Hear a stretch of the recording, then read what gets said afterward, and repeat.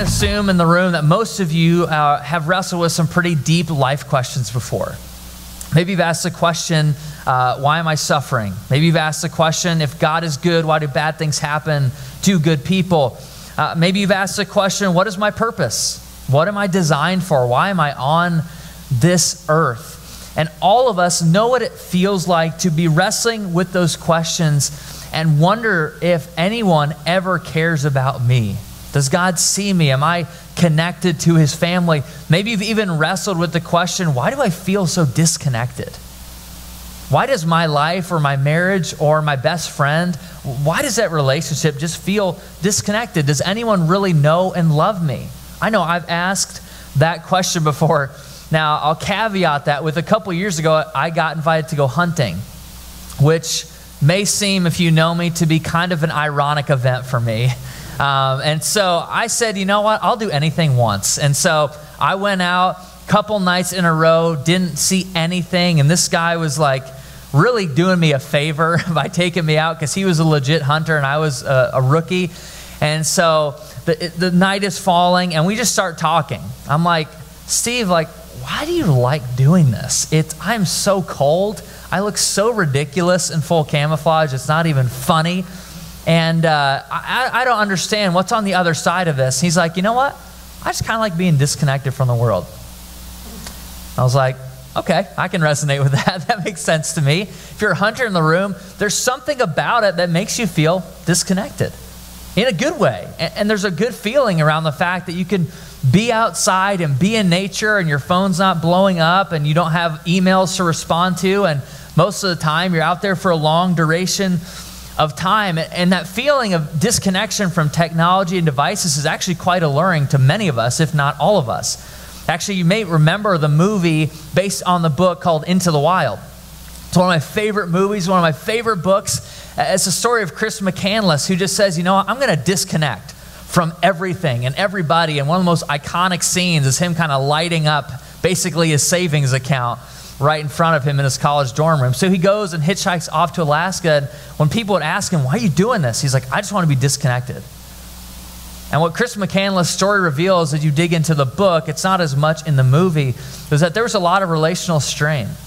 That he really wanted to disconnect from people more than just devices. I mean, this is late 60s, okay? This is not the era of the iPhone. He's like, I just want to disconnect from people and the problems that surround society. And maybe you remember in English Lit having to read the book Walden. I remember reading Thoreau and I'm like trying to piece through it. I'm like, I don't know why this guy went. But for the majority of the reasons Chris McCandless went was to be disconnected. But here's what I think that Chris McCandless and Henry David Thoreau and even maybe some of us as we journey through life misunderstand. I think every one of us wants deep connection with other people, meaningful relationships, our marriage to feel like we're connected, our dating relationships to feel like they matter and they have substance to them, for our church relationships. So we walk in on a Sunday morning to feel like, man, I'm connected to some other people. I'm known by some people. I'm not just needed and kind of fill a task, but I'm actually known by other people. We all crave connection. And some of us find that in things like social media or approval of other people. Others of us find it in extramarital relationships. Maybe it's the person at work. Maybe your marriage has been ruined by an affair or cheating or something like just devastating of that sort. Maybe you sit here today and you're like, kind of the reason I'm at church is because I want to feel connected, which is a great reason. I'm not knocking the reason. Maybe you've joined a group already or you're going to. And really at the core, it's hitting on the need that we just want to be connected with other people. We want to be known and in community with other people. I'm kind of a science nerd, and this is, again, not a shock to any of you, but I was looking into this and figuring out, does connection matter more than just kind of the abstract, like meet my needs level? But it actually has physical ramifications. See, when you feel disconnected from somebody, when your marriage is in a painful season, when you hear that someone at work has been talking about you behind your back, when someone says an insult and it's kind of a joke, but you know it's not really a joke, that actually adds physical pain to our body. There's scientific studies that would direct those things are connected. They're a part of the same equation. And even to the feeling of that tightness in your neck the tightness in your shoulders, maybe it's stomach ache or nausea or a headache or a migraine. All of those things can result from feeling disconnected from other people. When you feel that connection has been broken, whether it's through a relationship or a hurtful word, it causes physical pain. So then why is connection so important?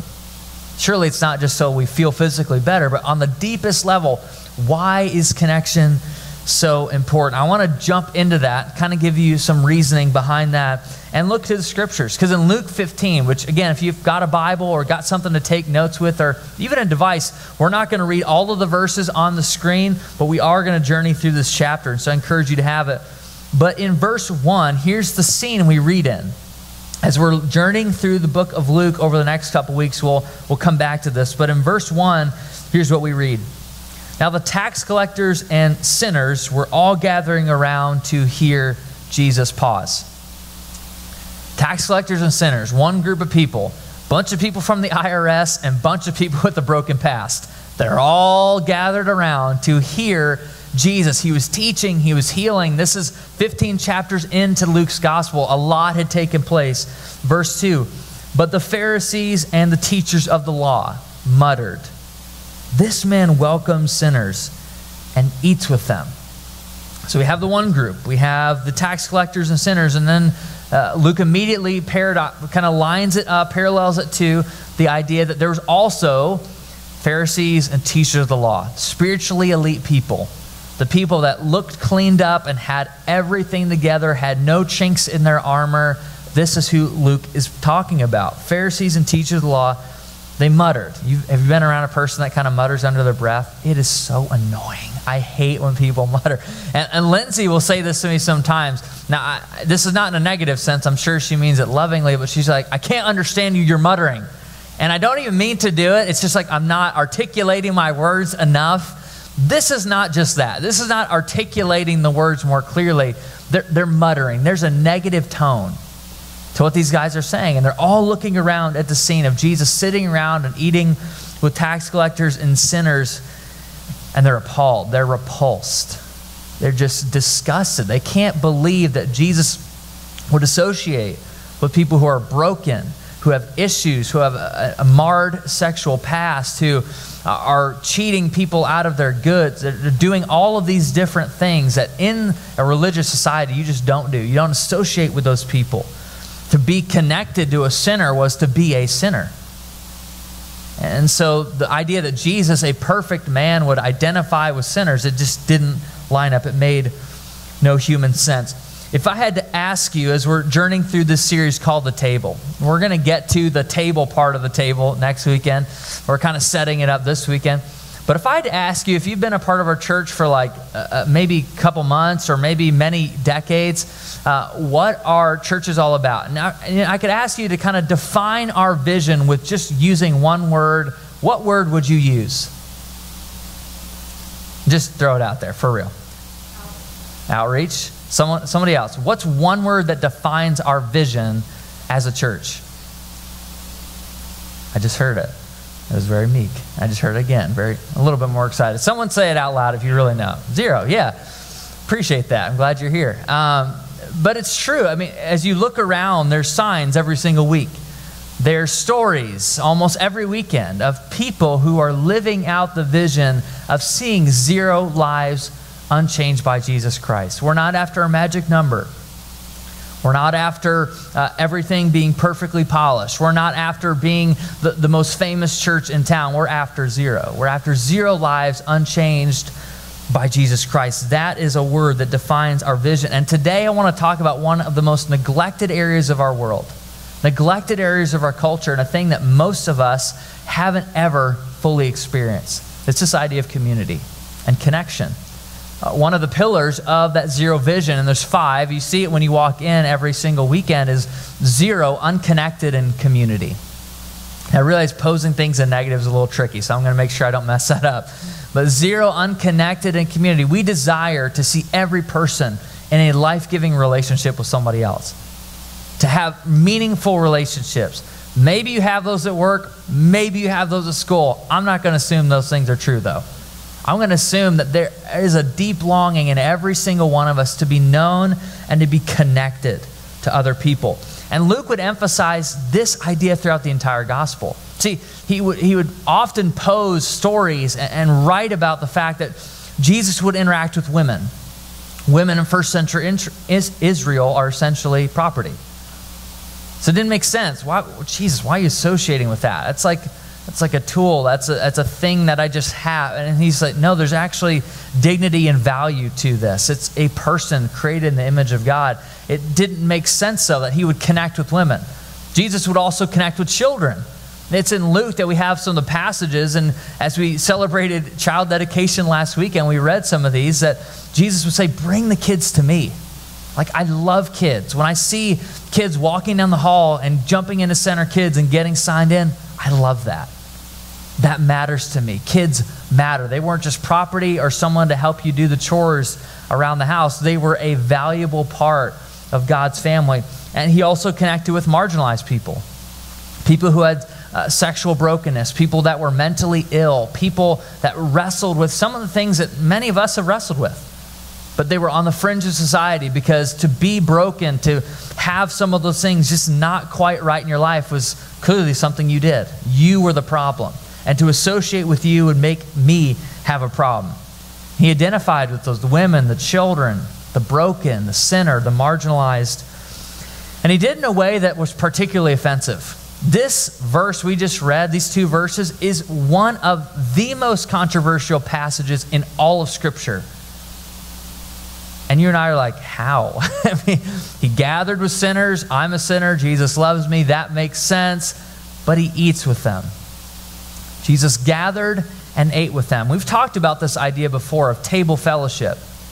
The idea that in first century Israel, to have a meal with a person was not just kind of a surface level interaction. So you and I often go out to eat, and half the time we're on our phone or not even talking to the people we went with. We're just kind of eating. It just happens and we move on. But table fellowship in first century Israel was something much more significant. See, if I invited you to eat with me, I'm essentially saying, hey, you're family now. You have right to what I have. You can claim my name. You can be part of my inheritance. Like, it was that closely connected. You can be on that level with me. Because table fellowship and eating in first century Israel was kind of gross. Because we're not talking fork and knife. We're not talking health inspectors. We're talking laying around on a floor with a bunch of people, reclining and dipping hands in food. It is like my worst nightmare, okay? If you ever invite me over, please do not make it like an authentic Indian meal where we have to just like grab it with our hands. It weirds me out. And maybe you remember this Super Bowl commercial, and it may weird you out too. Let's just check it out real quick. You'll see exactly what I mean. It's gross, okay? If I did that at your house, we would not be connected anymore, okay? We would be disconnected in the most real of ways. But I remember the first time I saw that commercial, I literally felt like a visceral, like, oh my gosh, I don't ever want to be a part of that. That's what table fellowship was, though. It was interacting with people that intimately. And so for me to let you in on my meal was pretty intimate. It was pretty connected. It meant a lot more than just sharing a meal together. There was so much significance to it. And we know this is true. Good hospitality, table fellowship, a good meal that has meaningful conversation with other people, it makes us feel connected.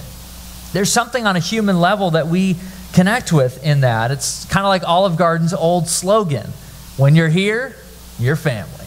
And my wife comes from an Italian background. I can say, like, those meals are precious. You don't just have pasta to have pasta, okay? There's some serious implications, like a meal matters. It's significant. It's why when Jesus would heal and do miracles and then feed thousands of people, it was so offensive to the religiously elite people. They're like, you don't even know these people. You're sharing a meal with thousands of random strangers, kids, women, why are you doing that? It makes no sense. It was a terrible religious move, and yet Jesus would commonly eat with those people. He would share a meal. He desired to be connected to them. And often when we think about this and we think about what we just read, we're like, man, that's because Jesus was compassionate. He loved people. He cared about people. And we often mistakenly separate compassion from connection. We think that we can just be a compassionate person and not really be connected in relationships. I can give to a charity. I can serve a couple times a year. I can kind of check all the boxes. Maybe you've been on a missions trip and there's that feeling of, I'm going to serve these people. I'm going to make their life better. I'm going to build them a hut because they don't know how to build a hut. I'm going to build a school because they have no idea how to build a school. And they're all well-intentioned things. That's compassion. But when that starts to change from being compassion to actually connection with other people, the ground starts to shift. Things start to change. We often mistakenly separate those things. But friends, people are not desperate for mere compassion. People are not desperate for just a charity. I don't ever want to feel like someone's patronizing me. Like, poor you. You need some hands. Let me help you out. I desire connection. I want to be known. I want relationships that go beyond mere compassion. Charities offer compassion, and even Facebook offers some level of connection. But it's only Jesus that was able to fully live out compassion and connection. He offers both of those things simultaneously. Here's why this is controversial. In verses 1 and 2, you remember, the Pharisees, teachers of the law, muttered. They said, "This man welcomes sinners and eats with them." Here's how they would like Jesus to respond. And if you're sitting around the table and you overhear them say this, here's how you think he'd respond. All right, guys, I heard you talking back there. Pretend I'm Jesus for a moment. That's probably difficult, but just pretend. How you think he'd respond? You're right, guys. I do welcome sinners, and sometimes I eat with them. I know I shouldn't. I make exceptions, okay? I kind of run a background check on them. I make sure that spiritually they're all there, make sure their past isn't too dirty. And I have conditions to who I love or not. I have conditions, okay, to who I eat with or not. So don't get freaked out. This is more an exception to the rule. That's how the Pharisees and teachers of the law would expect him to respond. Here's how he responds. Verse 3, "Then Jesus told them this parable. Suppose one of you has 100 sheep and loses one of them. Doesn't he leave the 99 in the open country and go after the lost sheep until he finds it? And when he finds it, he joyfully puts it on his shoulders and goes home. Then he calls his friends, neighbors together and says, Rejoice with me. I have found my lost sheep. I tell you that in the same way, there will be more rejoicing in heaven over one sinner who repents than over 99 righteous persons who do not need to repent." He shares parable after parable after parable in this exact same chapter of lost people being radically included, radically connected in God's family. It would have just made them furious. Jesus, why are you doing that? This makes absolutely no sense. Don't you understand what we meant? It was like, don't do that anymore. He's like, I'm going to do that double down. I'm going to go all in on that. I mean, I'm going to tell you 3 stories of what my kingdom is like, and they all include lost people who really didn't have a lot of interest in coming back home. Every time the shepherd pursues the sheep, the father pursues the son, the woman searches all around the house for the lost coin. They were passive. They were spectators in the event. And Jesus is saying, that's what my kingdom is like. You're helpless, broken, lost, confused, and I want to connect with you. I'm willing to even eat with you. You can be a part of my family. It just would have ruined his social reputation. And I know a lot of us, when you talk about community, you talk about connection, even within a church, I get it. Because some of you are like, yeah, but I was in a small group. It was pretty lame, okay? I didn't really want to go. I showed up. I missed half the time. I wasn't really committed. That's what my idea of Christian community is like. Or maybe you've been part of a church, or maybe even this church, and you're like, yeah, I come in, I'm here, but I don't feel connected. It's a little bit underwhelming. Like, no one knows me. I'm just kind of keep showing up. Maybe you've had a relationship, maybe a past marriage or a friendship, and like, what you wanted was connection. And you've been hurt. You've been betrayed. Your trust has been broken. and your connection level is this high with other people right now. You just don't want to connect with other people. But can I give you one guarantee of Christian community? And here's why, because I've been there. I felt that. Not at this church, but in former lives in which there were small groups, and I was like, I do not want to go to that person's house. They have a cat, their food's bad, and I just don't want to go there. And it's like 10 minutes before, and Lindsay's like, we have to leave right now, or else we're going to be late, and I don't like to be late. So I was like, okay. And I went begrudgingly. And that's kind of what my idea of Christian community has been like sometimes. Like that's kind of what it is. Like I'm connected to those people, but it's kind of an obligation. It's not really life-giving. But can I give you one guarantee? When you connect with other people in a Christian community, when you fully immerse yourself in a church or say, I'm going to be bold and sign up for a group, when you do those things, let me give you one guarantee. Your passion for God will grow. I can't say that you're going to have a lot of good recipes you take home. I can't say that the people in your group or in your community group are going to be an awesome best friend for the next decade of your life. I can't promise that. But I can promise that your passion for God will grow. You may feel like you're getting nothing out of it, but if you look back at the weeks you were involved or a part of it, or you stepped out and took a courageous move to be connected with other people, you can look and see your passion for God just continue to grow. It just happens. It's as formulaic as I could ever make faith. Your passion for God will grow when you are involved in Christian community. I've seen this firsthand. I've seen this in our church. I've seen this in my own life. And one of the people we get to baptize today, his name is Josh. And Josh has become a friend. He even let me beat me. I even got to beat him at go-karts this past weekend, so we're really good friends. He might have let me, I'm not sure. But I've gotten to know Josh. And Josh really has quite an interesting story. And it'd be great for you to connect with him and hear the whole story. But Josh and I talked about the fact that he moved recently to our area from another country. And he came from South Korea, of all places. Like, we're not talking Canada, okay? It's like actually far away. It's actually far away. And he moved here. And as Josh and I have talked over the last couple of weeks, what I sense him saying more than anything as he takes a step to be baptized is, now I feel connected. I'm taking a step because it was in a group. It was in a Christian community where he just went all in, that he saw his passion for God grow. And we're going to celebrate his baptism because of that. I celebrate that.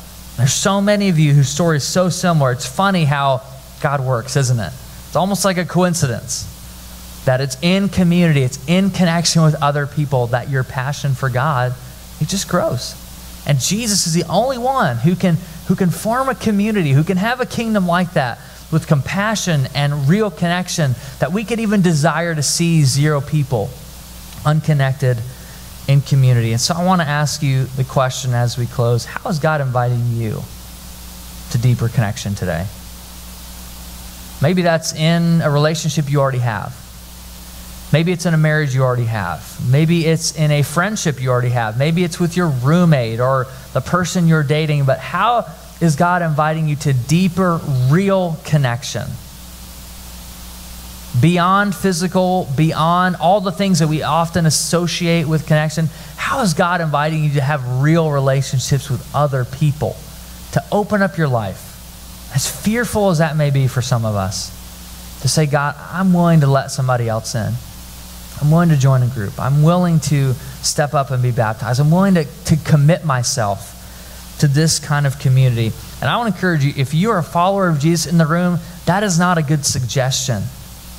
It's a command from Scripture to be in community with other people. It's in that you see your passion for God start to grow. And I want to encourage you today, I'll give you a pass for Sunday, but for tomorrow, to ask the question, what does it mean to raise the level of connection in my life? Again, that could be by blessing a coworker, doing something radically kind to somebody else, paying for a meal, buying a coffee, saying hi to your boss and having a real smile about it. Like, I don't know what it is. To bless the people you're at work with or at school with. Maybe for you, it's simply for a meal.